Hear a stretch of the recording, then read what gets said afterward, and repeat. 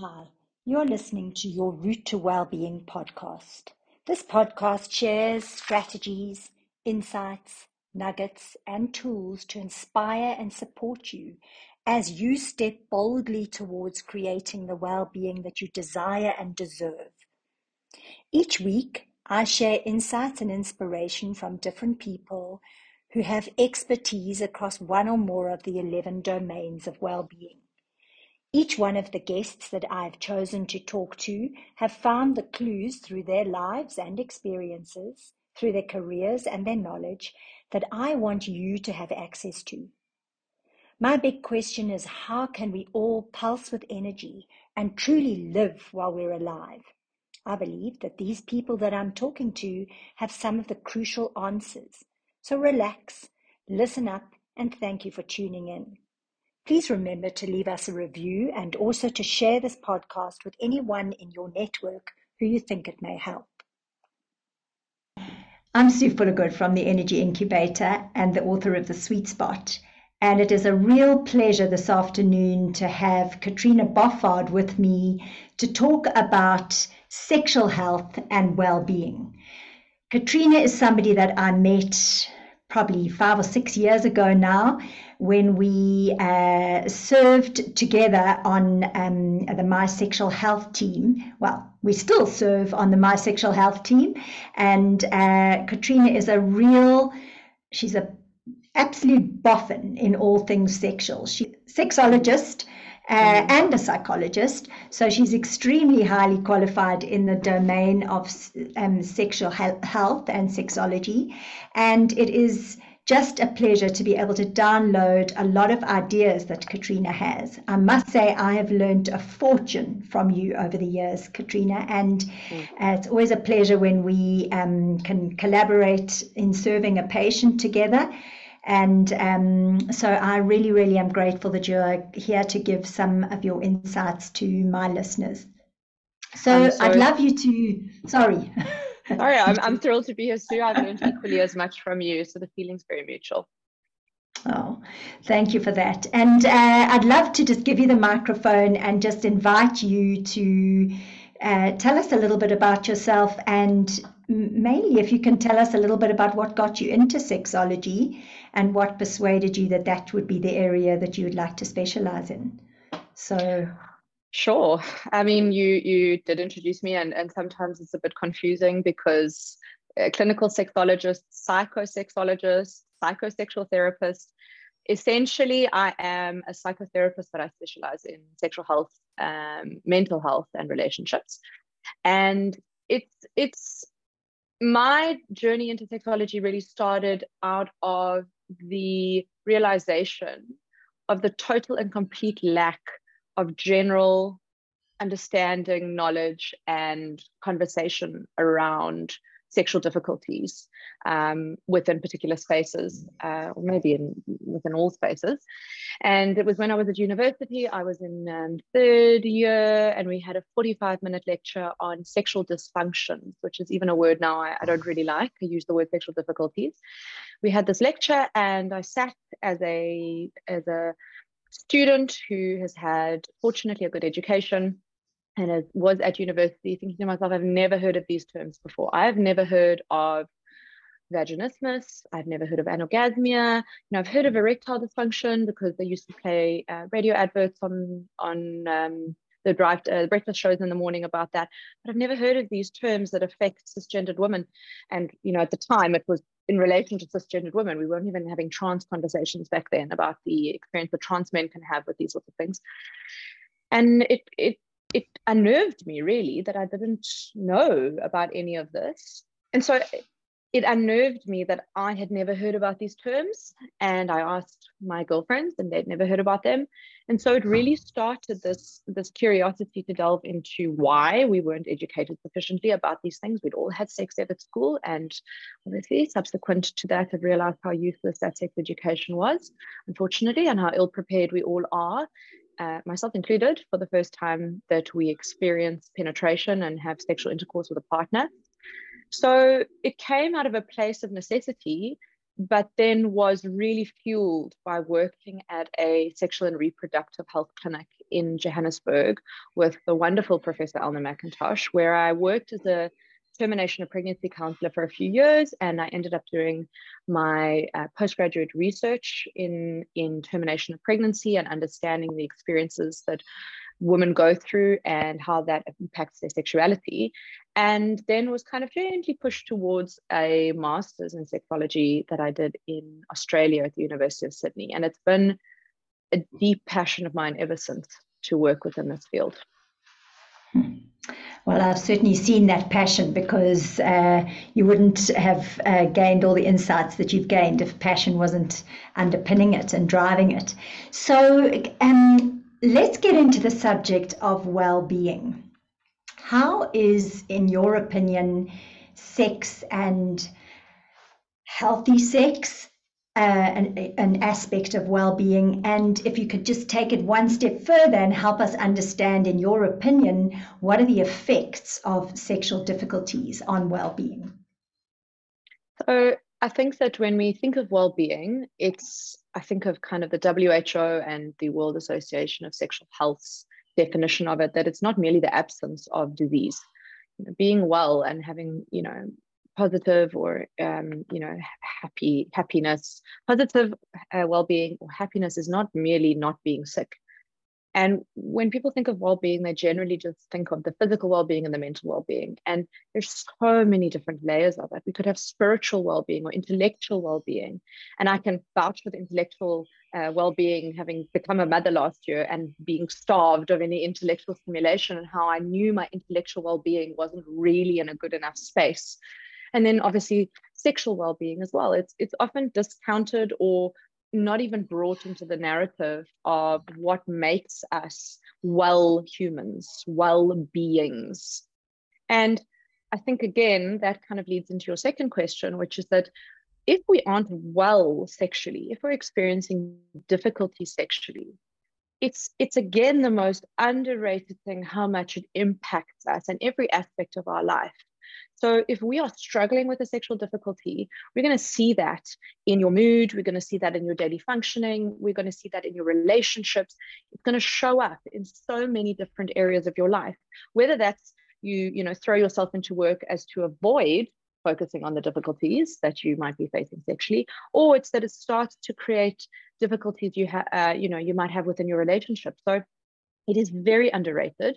And I really do wish that when we spoke about health and say going for your annual checkup with your physician, sexual health was included in that checkup. And medical professionals or psychological professionals or physiotherapists or OTs, whoever it is that you're seeing on a kind of more regular basis to assess your well-being or assess your health, would be speaking more about sex, because it's such an integral part for so many people in their headspace, in how they're experiencing their day-to-day lives. I love that. And geez, wouldn't that be great? It would require that we would be able to speak a little bit more freely about sex and sexual challenges and sexual experiences, full stop. Why do you think it is that we're so reticent to talk about sex, even in the health professions? It starts with us as children, and it's an intergenerational thing. So if your grandparents didn't speak to your parents about sex in a sex positive way, where there was permission to ask questions, your parents were not brought up knowing that it was an important topic and probably felt quite ashamed. And so they may have passed that down to you by not offering you a space to talk about it in a sex positive way and ask questions. So I think that as healthcare providers, it's within our own personal makeup that we have predominantly, obviously this is not everybody, I'm included in this majority, we're not given permission from the get-go to talk about sex. And children are curious. Children want to know, and they do know. And I mean, these days we have access to sex at the click of a button, which is terrifying, but it's something that needs to be addressed. And if we could address it at an early age, we take the elephant out the room. We decrease the shame, we decrease the stigma. And what you and I see is that people who come to consult us are so uncomfortable talking about sex. But because you and I are comfortable to talk about it, it creates a comfort for them. It gives them the permission to talk about it. And so if you've got a healthcare provider who is very uncomfortable to talk about it, find another healthcare provider who's going to give you that safe space and that permission. But I really do think that it starts from very young. And I don't think that the way that we are trained as healthcare providers is helping us either, because there minimal to no training on sexual health and how to talk to our clients or patients about it. And that in itself is also a massive, massive issue, and actually an easier thing for us to address than the parent-child conversation. I think some of it is actually something that's almost trained into us, whatever your parents do and say. Because I remember when my little boy was pretty small, I left him in the library while I had to go to a meeting once, and I left him with a librarian, and she said, "Don't worry, there's books here, you can just sit on the carpet here and read." And I thought I was being a really good mother, which other mother thought to leave their child in a library. And I came back, and there was this little boy, I think he was about 4, and he rushed to put something underneath his bum. And he was blood red in the face, and he looked so embarrassed and ashamed. And I said to him, "So what have you got under your bum?" And he said, "Nothing, nothing." Anyway, I prized this book out from under his bum eventually. And it was a book about sex that he'd found in the children's library. So, assumably, it was suitable for a 4-year-old. Not quite, but not too bad. And I said to him, "Oh, I'm so happy you found that book. Let's take that home and we can look at it together." And he said, "No, we're definitely not taking this book home." And that was coming from a mum who was very comfortable to talk about sex and who had, raised him talking about sex. I mean, not inappropriately, of course, but, it was part of our conversation. So he had acquired from God knows where this shame and embarrassment about the subject. He was hardly even going to school much. So I just don't know where it comes from, but it is so integral. And for us to be able to manage our sexual well-being, we do have to become comfortable to open our mouths and talk about it, even if it brings up embarrassment and shame and difficulty. You have to do it anyway. It's thank paramount. you for raising that to our awareness. So what do you think the outcomes are when sex is not working? You've already said some of those things. How long can my list be? Yeah. So just if I just kind of break it up into different categories, when sex is not happening the way that we would like it to happen or expect it to happen, which is actually a big problem in and of itself, it can affect our mental health, depression, anxiety, anger issues, shame. I mean, you name it, mental health issues can come up. It can affect our physical health. So sex is actually quite good for us physically.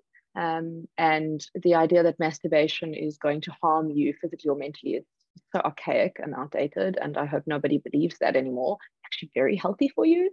Sex is a great form of cardiovascular activity. It lowers your blood pressure. It improves blood flow. So physically, if you're having difficulties during sex, not only are you not going to be getting those benefits, but there's probably going to be an increase of cortisol, the stress hormone in your body. There's probably going to be a lot of times that you are in the fight, flight, or freeze response, which is when your body kind of wants to get away from it and avoid it, or doesn't know what to do with the situation. So physically, your body is being affected by the stress of, or the distress associated with not having it. You can have interpersonally with your partner. And we often see that, let's say, the couple who've got different interests in having sex, one wants sex less and one wants sex more, according to their own narrative. It's not actually the more or the less that's the difficulty. It's the difference between the two of their levels that causes that distress. And even if you've got a partner who really isn't really interested in sex but isn't distressed about it, it's their partner's distress that causes them distress. So the interpersonal thing is massive. so it's multifaceted, the way that sexual difficulties can affect us. And yet, this is the area of health, as I said at the start, that is the most underrated, the most undervalued in terms of its impact on our overall functioning and well-being. I couldn't agree with you more. And you talked quite a bit, twice or three times you've mentioned the word expectations. Can you talk a little bit to how so much of the time our expectations are so much a source of the problems that we encounter in the sexual realm? Sure. I guess that our picture of sex in our mind is very often based on an uninformed, romanticized, unhelpful image that we may have seen in the movies, that we may have had our friends tell us about, that we witnessed when we watched porn, or a partner said their previous partner used to do. And so what ends up happening is that the idea we have around sex gets based on unrealistic expectations. So a very classic one is all women can reach orgasm. And let's say in a heterosexual couple, for the guy to say, but all of my previous partners have. Well, highly unlikely that that's the case, because it's actually quite a challenge for women or those with the clitoris to reach an orgasm, especially during sexual intercourse. But the movies and the general narrative and magazines and erotica, erotic fiction and porn portray a very, very, very different picture. So in a very Instagram way, the reality versus the product is totally different. And the more that we align our view of sex with the expectations we place on ourselves, the more likely we are to have difficulties sexually, because our expectations are not meeting up to what we thought they would be. And I like to talk about the shoulding that we do in the bedroom. We should all over the place, which is very unhelpful. I should have an orgasm. I should want sex. I should get turned on. Who said? Who said that you should do all of those things? Where did those rules come from? Are you ascribing those rules to yourself because that's what you've seen other people do on movies? Or because your friends said they do that? Is that actually what you do? So expectations, I think, is one of the biggest issues in making us feel abnormal, because it just generally leads us to have disappointing sexual encounters overall. And the sensation that you're abnormal, or the idea that you're abnormal, is so devastating to your self-esteem and to your well-being and to your sexual enjoyment. So exactly. Yeah, I think what you're saying is so incredibly helpful, because if we could come and meet each sexual encounter in its pure form with curiosity and just allow it to unfold as an adventure of its own, rather than constantly comparing it to something that we've seen or expected or had before, then we would have a completely different experience of sex. And a totally different experience. And to speak to something quite close to your heart, to be mindful sexually means to be in the moment, to be present in your body. And if you're constantly thinking, oh, should I be having an orgasm now? Or I don't really feel as hard as I should be. Should I be hard? Oh my goodness, I'm not as hard as I was last time. Oh, should I be making more noises? All of that. You're not in your body. How are you going to be getting pleasure out of that experience if you're constantly in your mind? You've got to bring, I say this is like it's an easy thing to do. It's actually quite hard. And, it takes quite a lot of practice and consistency. You've got to be bringing yourself back into your body to experience pleasure. And the more you should, the less you will.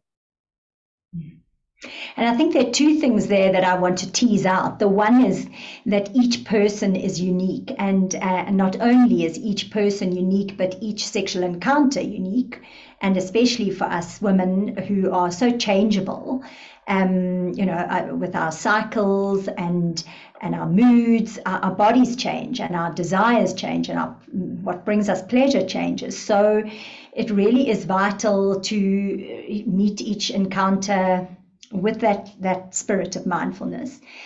Just in terms of what you suggest people do when they find themselves comparing themselves to something they've seen in the movies or to what they think is supposed to be there. Have you got some tools and techniques that you can share? I mean, one of the most important things is we actually need a better education about sex. And there are a lot of fantastic resources out there, you know, a podcast like this, a podcast like mine, an Instagram page, a kind of website with videos.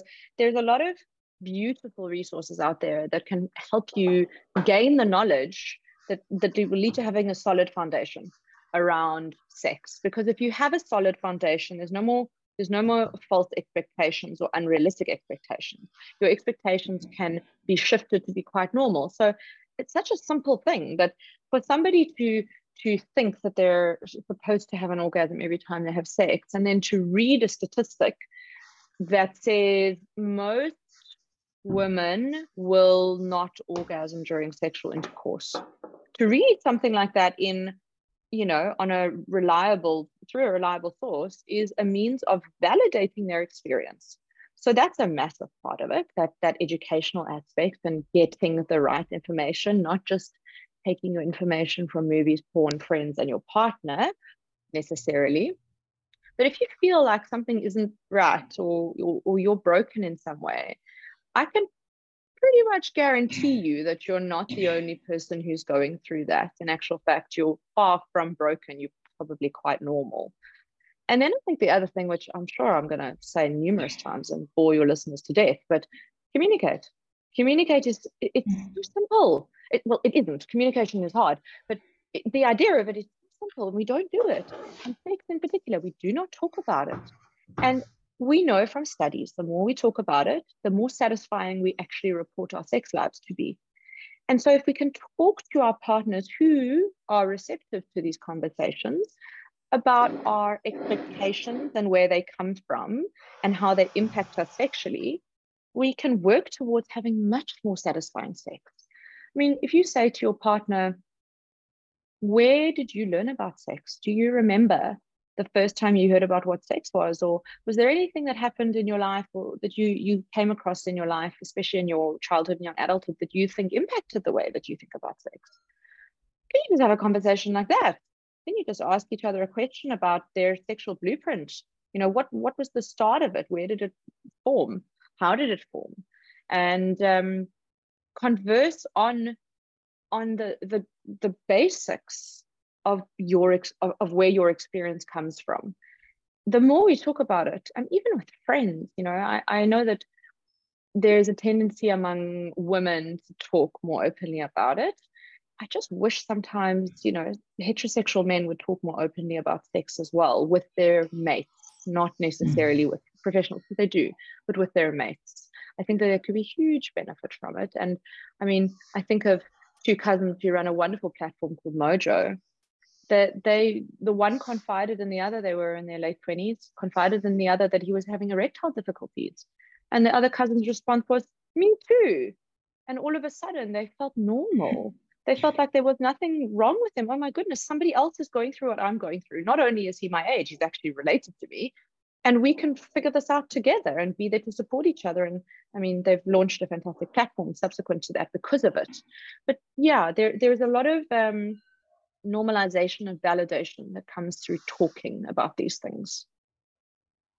But the benefit of the talking only comes, I think, when we can talk without defense. And yet somehow, the minute we're talking about sex, it brings up defensiveness, it brings up self-judgment, and it's just so difficult to talk about because it immediately makes us feel like we're not good enough or we're not meeting our partner's hopes and dreams and expectations. Or can you shed a little bit of light on that defensiveness for us?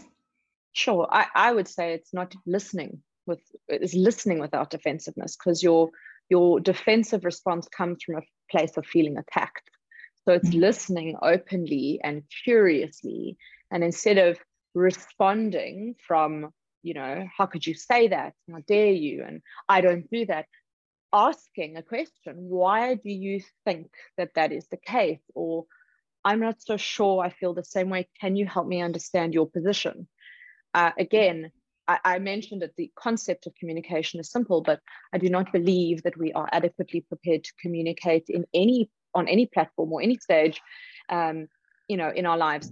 I always make the joke that, or I have been making the joke for many years, that if we were taught at school how to do our taxes and what sex really looks like and how to have effective communication rather than Pythagoras' theorem and how to make a white sauce, as I was taught in home economics, it really would be a lot more helpful. I can say I haven't made a white sauce since I left school nearly 20 years ago, and I have never used Pythagoras' theorem. But what would have been really helpful is how to do my tax and how sex really is, or what sex really looks like, and how to have effective communication. I have had to go and study those things and I've had to live through those things with partners or family members or friends in order to have the expertise to then talk to other people about them. So it isn't easy. It's a difficult thing to do, to talk constructively and not destructively, because for the average person, we put a wall up, we feel attacked, we become defensive, we respond with contempt, we shut down, we avoid. There are a myriad of things that we do that are unhelpful when somebody is trying to talk to us. And just basic listening skills can help us get go a long way. And I think obviously, I don't want to use the whole podcast to talk about communication and listening skills because they actually need to be taught. But I think that's one term that's so relevant to both relationships and sex and the well-being of both is being curious. And instead of accusing, attacking, defending, be curious instead. And then when it comes to sex, if your partner is saying, I feel like something's wrong with me and this isn't right, instead of saying, oh, well, all of my other partners had orgasm, respond with curiosity. Well, why is it that you think that that's the case? How is it that I can help you? It's not helpful to have somebody say, well, all my other partners had them, because that's just dismissing somebody's vulnerability in the moment. So I think curiosity to kind of bring that all together is so crucial, both across all relationships and all aspects of relationships, particularly romantic ones. And I'd love to just throw one more idea into that, and that's the idea of gratitude. If somebody's going to let you into their world and what their experience, wow, what a gift. I mean, honestly, if you could come from that place of thankfulness that you could understand a little bit better, it could really change the way you can listen. You often say, and I've heard you say this many times, and I couldn't agree with you more, that the brain is the biggest sex organ of all. The most important sex organ. Yeah. No, the skin is the biggest. The skin, yeah. How can I? Our skin is our biggest sex organ, but our brain is our most important sex organ. Great. Thank you for pulling up the skin, and that's so true. Tell us more about the brain as a sex organ, Catriona. You want to improve your sexual experience? Work on this. You want to shut down your sexual experience? This is going to do it. You want to create heightened arousal? Start here. You name it. This is the jackpot location. You found at the pot of gold, sort of thing. The brain is the most important sex organ because it is regulating our sexual response and sexual experience. So while our body physiologically responds with arousal if we are turned on, it can also turn us off. It can also say to us, oh, I don't really like the way they were touching me, and are they really going to do it that way tonight? And those are all turn-offs. And you can hear that in your mind, and your brain goes, this doesn't feel like the right place for sex to take place, so I'm out. And it can shut it down. And situated within this idea of context, because if you find yourself in a hotel room overlooking the ocean at sunset, and you just had a margarita together on the balcony, I'm pretty sure if you're feeling content and happy, that your brain, that most important sex organ, is going to see all of this and go, this feels good. Okay, I'm keen, I'm open, let's see where this goes. Whereas if you're standing in your kitchen in your pajamas, cooking dinner, and your kids are pulling on you, and your partner is sitting on the couch not helping you, or you've had a fight, your brain is going, absolutely not. If they try anything, I am out. So your brain is the one that is constantly scanning the environment that we're in, scanning the internal landscape, scanning the emotional space that you're in your relationship and within yourself, and calling the shots on whether to go for it or run away from it. And so your environment physically makes a big difference. What's happening within your body? Are you in pain? Because that's going to shut down any desire to be sexual. Are you happy in your relationship? Are you happy with the kind of sex you're having? Because that is a massive thing. If you're having sex and every time you're lying there thinking like, this is so boring and so dull. I heard a beautiful thing the other day from a colleague of ours in the US saying, is the sex you're having worth having? It's a massive turnoff for our desire to be sexual if the sex you're having is not worth having. So this organ here can really shut down our ability to want sex, our ability to get into the mood, to get turned on, to get aroused, and even to reach orgasm, which we all kind of reach for and try and get to when we have been, when we're engaging in sex. Other thing is that if we are on specific medication, it works on particular circuitry and chemicals and neurotransmitters within the brain that will actually shut down our ability to respond sexually. So something like an antidepressant or high blood pressure medication is going to decrease the way that we respond sexually from a physiological perspective. And so this brain, this organ, great sometimes, which I'm going to talk about in a moment, and terrible at other times. And again, I guess I speak to your mindfulness, our mindfulness discussion, but it comes back to, getting out of your head and into your body. So now let me just speak about how it can heighten our sexual experience, because it is the most important sex organ. So if you're physically intimate with somebody and can feel like that sexual intimacy is starting to grow, you may, if you were to tune into your thoughts, you may hear yourself thinking like, that feels so good. I love it when they touch me there. And that's where your brain is acting in a very helpful way and heightening your experience of sex. But then other means of engaging that brain sexually are things like fantasy and thinking about something that turns you on and allowing that to be a part of your sexual experience with another person. Because if you can engage that most important sex organ to be in that moment with sex, whether it's thinking about something exciting and erotic that is arousing, or it's using your mind to pay attention in the moment as it's happening to the temperature or texture or sensation that you're feeling on your skin as somebody touches you, that is going to heighten your sexual experience. So this organ, it's great, it's wonderful. Aren't we so lucky to have these things called brains?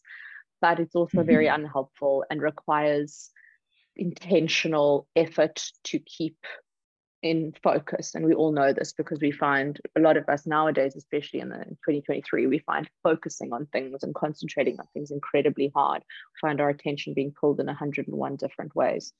So yes, it is the most important sex organ, but the skin is the biggest sex organ. So that brings me to sort of highlight a little bit about desire and that taking it into arousal. I often hear women patients of mine, especially menopausal women, say, if I never have sex again in my life, I couldn't be happier. I wouldn't be happier. What do we do to enhance our desire? Now, obviously, we're assuming that whoever we're talking to at this stage has had their hormones checked, and just important to note that if your desire and libido is lower than it normally is or than you'd like it to be, it is worth having your hormones checked and seeing your hopefully sexology trained doctor to make sure that there's nothing physiologically wrong in your body. But assuming that there's nothing physiologically wrong, what do we do to enhance our desire for sex and increase our ability to be responsive and easily aroused?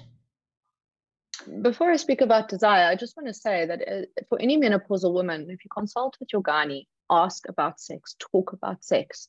You know, when we are menopausal, our estrogen decreases, and so our vaginal lubrication decreases, and dry sex is not good sex. So that is going to affect your physical experience of sex. So talk to your doctor about your sex life. And if they aren't comfortable, as you said, go and speak to a sexual health physician or a doctor with special interest in sexual health, somebody who's sex positive and can have these conversations. So we've touched on already so many things that relate to desire. Desire is, I mean, it's the sexologist's bread and butter, so to speak, because everyone who doesn't identify as a asexual being, somebody on the spectrum of asexuality, is going to experience fluctuations in their desire. And some people just want sex less, and some people just want sex more.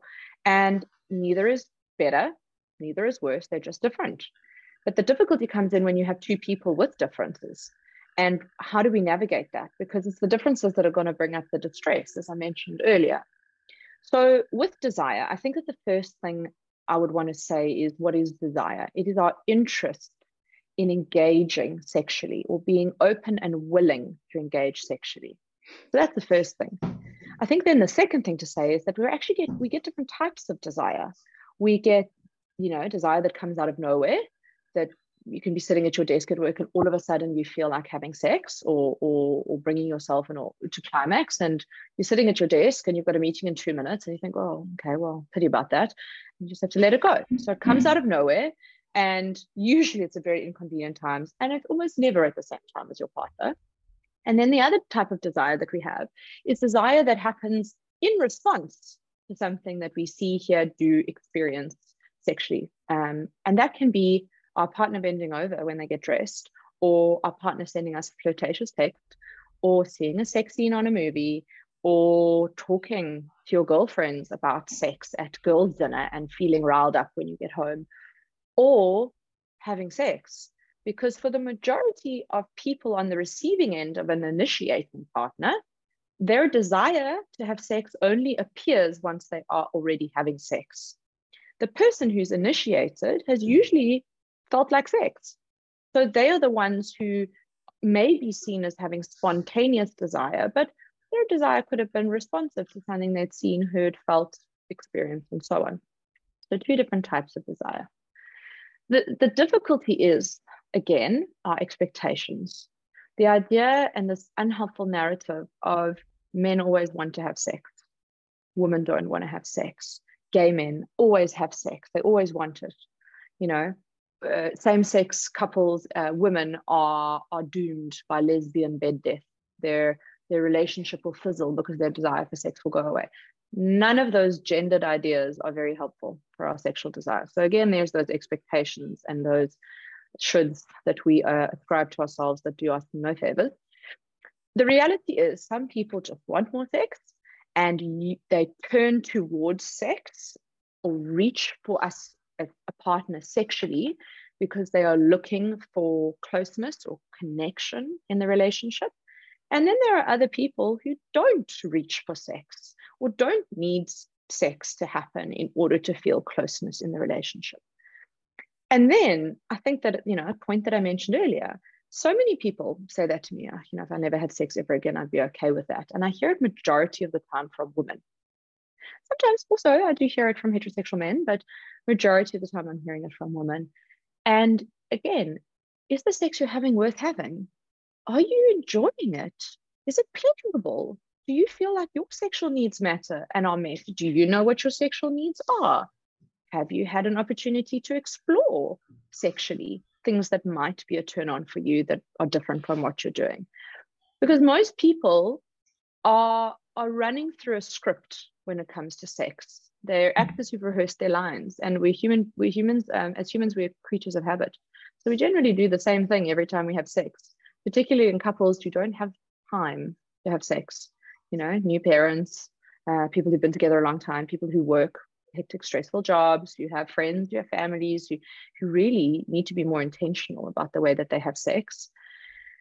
We don't give it enough gravitas in our relationship. And of course, in the beginning, for most people, it's exciting, it's thrilling, we make time for it.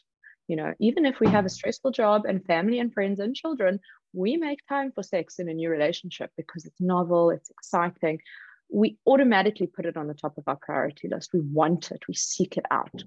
But the more comfortable we get with each other, the more familiar the sexual routine gets, that script gets, the less interested we get.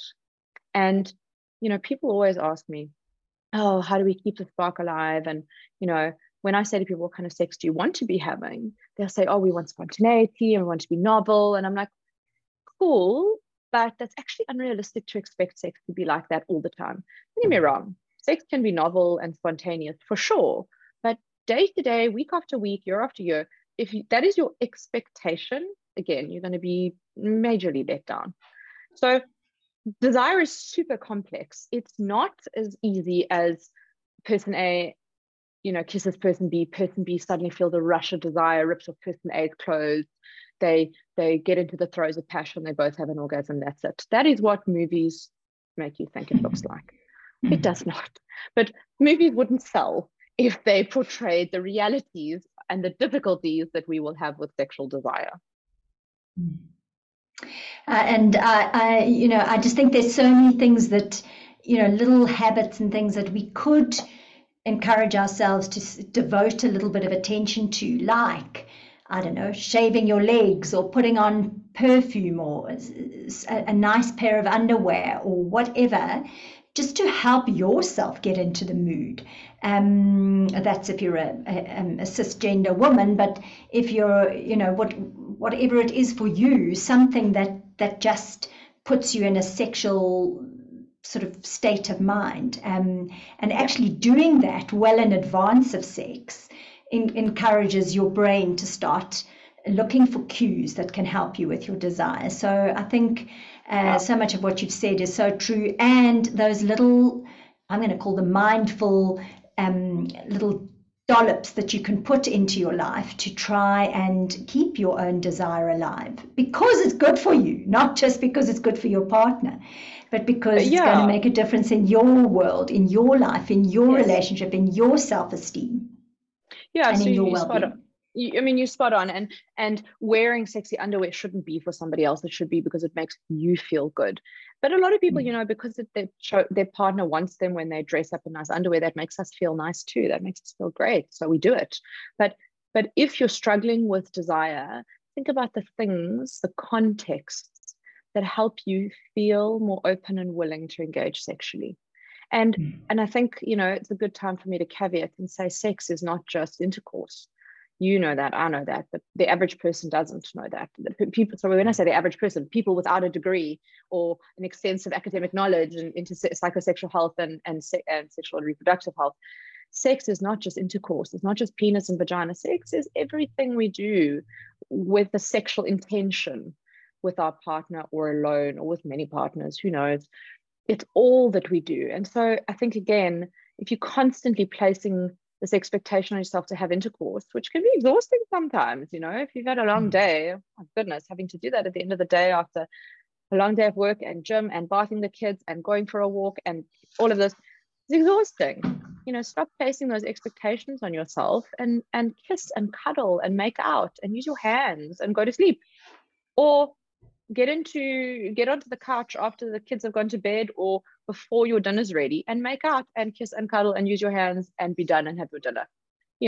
I do tell couples not to wait until the end of the day to have sex. Terrible time to have it.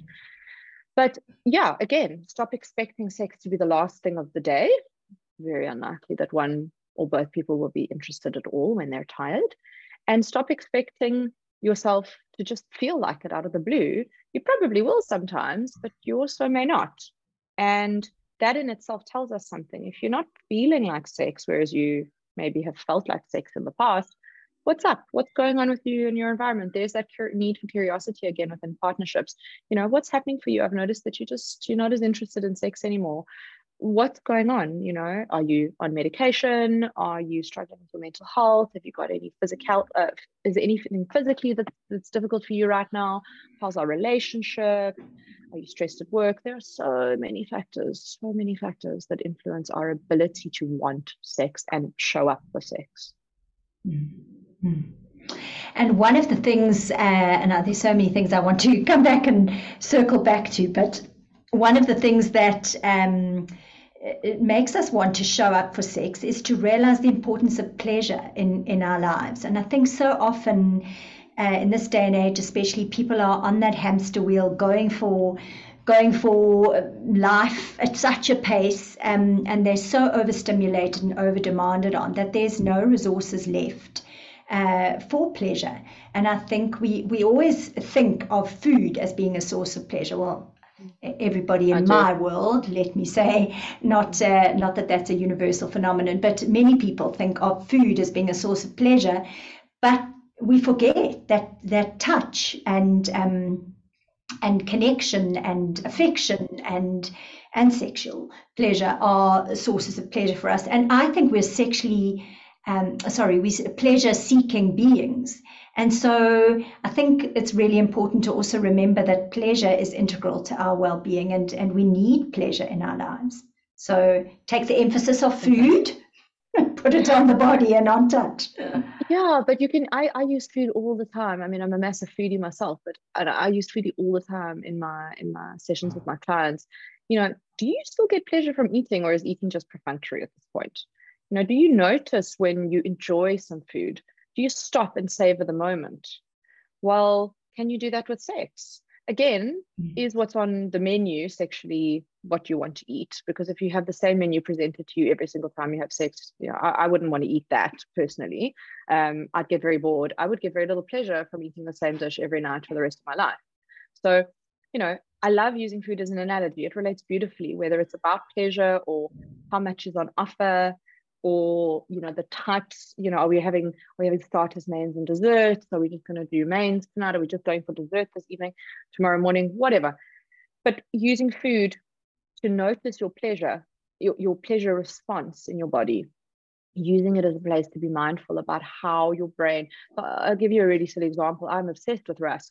Rusks, which are a South African kind of hard dunking biscuit, effectively, are just the highlight. It's sometimes the highlight of my day when the day has been very difficult, or I've had a very sleepless night. And I know that in the morning I get a coffee and a rusk, and I love it so much and I enjoy it. But there have been numerous times I realize I've just consumed the rusk. There's been no enjoyment. It's just perfunctory. It's what I do every morning. It's done. And it's frustrating because I could take 2 to 3 minutes, maybe not even. I mean, rusk doesn't usually last that long for me, but a minute, 1 minute of my entire day. I mean, that is nothing, to just stop and just savor this moment. And if you just, as a couple, were to just stop and in the middle of the kitchen, just kiss each other, just for 1 minute, where there's no expectation that sex is going to follow and should not follow, right? I'm going to use should not in this case because we don't want to feel pressurized. We're less likely to want sex if we feel pressure or there's expectation or demand. But just stop and kiss for 1 minute. Just notice how that feels in your body and move on after that.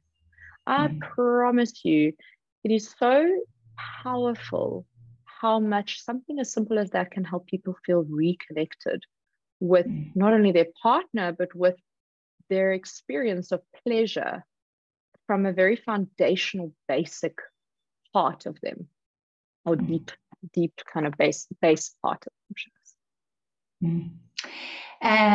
Thank you for that. I love your analogy of the rusk. I love rusks too, so I get you. But foreplay is what you're talking about, I think, and that it is so important to remember that foreplay starts maybe in the morning with that SMS to say, I'm just thinking about you, whatever. So there's so much attention on the actual sexual act, but we forget that it's actually a whole day event sometimes. And if you could think about it in those terms, I think it would make a huge difference. I just want to share that I got an SMS out the blue from someone I'd only met once, but who's shared my name, whose wife shared my name. And it turns out they'd been married for 45 years. And he sent her this delicious message telling her, and it was about 8:15 in the morning, how much he was looking forward to touching her beautiful body when he came home from work. And of course, he was mortified when he realized he'd sent it to the wrong Sue. But I just thought, how magnificent is that? And that is really an example of foreplay. And if only we could do more of that kind of foreplay, I think our sex lives would change so significantly. I'm going to come back to food. You have to think of everything that you do outside of anything sexual as the prep work for the meal. So you have to prepare all the ingredients to get ready, to cook it, to have your starters, mains, and desserts. I love using food. It's such a helpful way of because everybody eats. You have to eat to live, and some people live to eat, like me, but you have no choice. We all eat. We can use it as such a helpful analogy because we can all relate to it. There was a fascinating study done in 2021 by some pretty prolific researchers within the field of sexual health. And it was a study on how the heteronormative roles in terms of labor within the home impact our desire to be sexual. And as I'm sure you can imagine, it was found that an inequitable division of labor in the home between heterosexual couples impacts a woman's desire to be sexual. And while men in heterosexual relationships may not believe me when I say this, I can say this very personally and professionally. When my other half helps me with the tasks of running the home, I am more amorous towards him. When I feel like he shows up to help me take care of our son, I am way more amorous. When I don't feel like the sole responsibility of feeding our family and keeping our house going is on me, I'm more amorous. And in this day and age, we still have quite stereotyped, gendered norms when it comes to home and division of labor. And that actually impacts women's desire to be sexual. Now proven, which is beautiful. So the prep work for engaging sexually is not just buying her flowers or kind of giving him a cuddle on the couch, but it's actually showing up for each other intimately in other ways. It's supporting each other. It's having open conversations. It's being vulnerable with each other. Trust is such an important part of engaging sexually and letting go. And sex is all about letting go. So if you don't feel safe in that space with your partner, or you don't feel like they are meeting you where you want to be at with them, it's very difficult to even notice that prep might be happening. And a big thing that I say to couples, which is always, I really love asking couples this in my sessions, because it's always interesting to hear the responses. I get partner A to ask partner B. Partner A says, what do I do to you or for you that turns you on? Because maybe partner A thinks that by smacking their bum when they walk past, or by pinching it, that's showing them that they're interested and that turns them on. And partner B goes, absolutely not. It irritates me beyond. But when you offer to give me a massage when I've mentioned my shoulders are sore, sure, that actually turns me on, because it feels like you see me and you see I'm not okay, and you want to physically support me. And that feels so good that I just get turned on by it. You touch me, and that feels good. So, and then I get them, and it's often a surprise to partner A. Partner say, oh, I didn't realize that. I'll do that more. And partner B says, great, more massages, can't wait. But partner B then has to ask partner A and say, like, what do I do for you? Or how do I do it for you that turns you on? We turn ourselves on, right? We have the option, again, from a context perspective, to turn ourselves on or turn ourselves off. So a situation that may be arousing today and tonight, if I've got a sick baby tomorrow, may not be arousing because my mind is on my sick baby, right? Or my elderly father, or my pet that's not well, whatever. So I turn myself on, but my partner may do things. It's actually about feeling desired. So my partner may do things that I view as feeling desired. So when my partner compliments me, I feel desired, but they didn't know that. They just thought, oh, well, I'm not big on compliments, so, it's just not part of my makeup. But actually, if you knew that it helped your partner feel more desired, and desire is part of this prep work for your starters, mains, and dessert buffet that you want to have around sex, would you not do that more? Would you not be interested in engaging in that more? So yeah, I hate the word foreplay, but I've yet to find a better word for it other than the prep work for sex. And I think one thing that you really are saying, and I think I'd love to highlight, is that one thing about me is I'm not like you. You have to remember that your partner doesn't love what you love, and especially not if you're heterosexual, because men don't love the same things that women do, and other way around. But even if you're not, I mean, your partner doesn't love what you love, and it takes other things to turn them on. So bringing that curiosity is vital.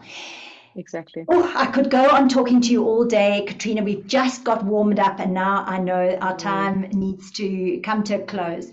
But I do just want to ask you, have you got one or two little nuggets that you'd love to leave with the listeners that are just perhaps going to help them turn their sex lives around and bring more pleasure into their existences? Sure. I think that the first one is you need to be intentional. Good sex does not just happen. I wouldn't have work if good sex just happened. I'd be out of a job. And let me tell you, I'll always have work.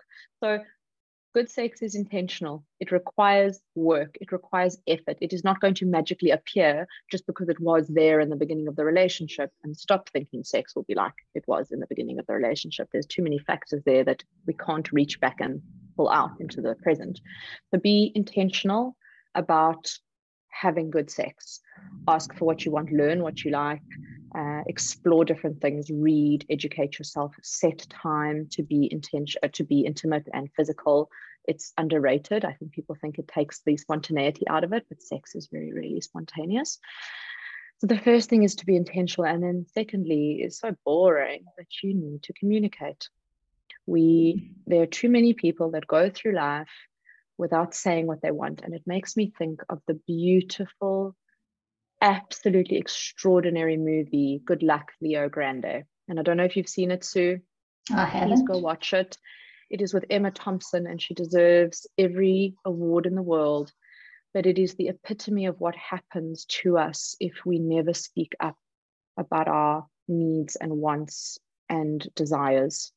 And it's just a fantastic portrayal of what can happen sexually when we allow ourselves to be vulnerable and intimate intentionally within a safe space. I love it. Thank you, Catriona. Thank you for your wisdom, your insight, your expertise, and your ingenuity. It's been a real pleasure to talk to you, and I hope that we can talk some more going forward, because we were just getting warmed up here. Yeah, have a wonderful rest of the day, and thank you for sharing all that with us. Pleasure, Sue. I love chatting to you anytime. Thank you for listening to this episode of Your Route to Wellbeing. I hope that this episode has been really useful and helpful for you. Thank you to the team who brought it into being, and to our special guests who so generously gave of their time and their insights. Please remember to share it with all in your network who you think it can help. Sharing help that really helps is what makes the world go round.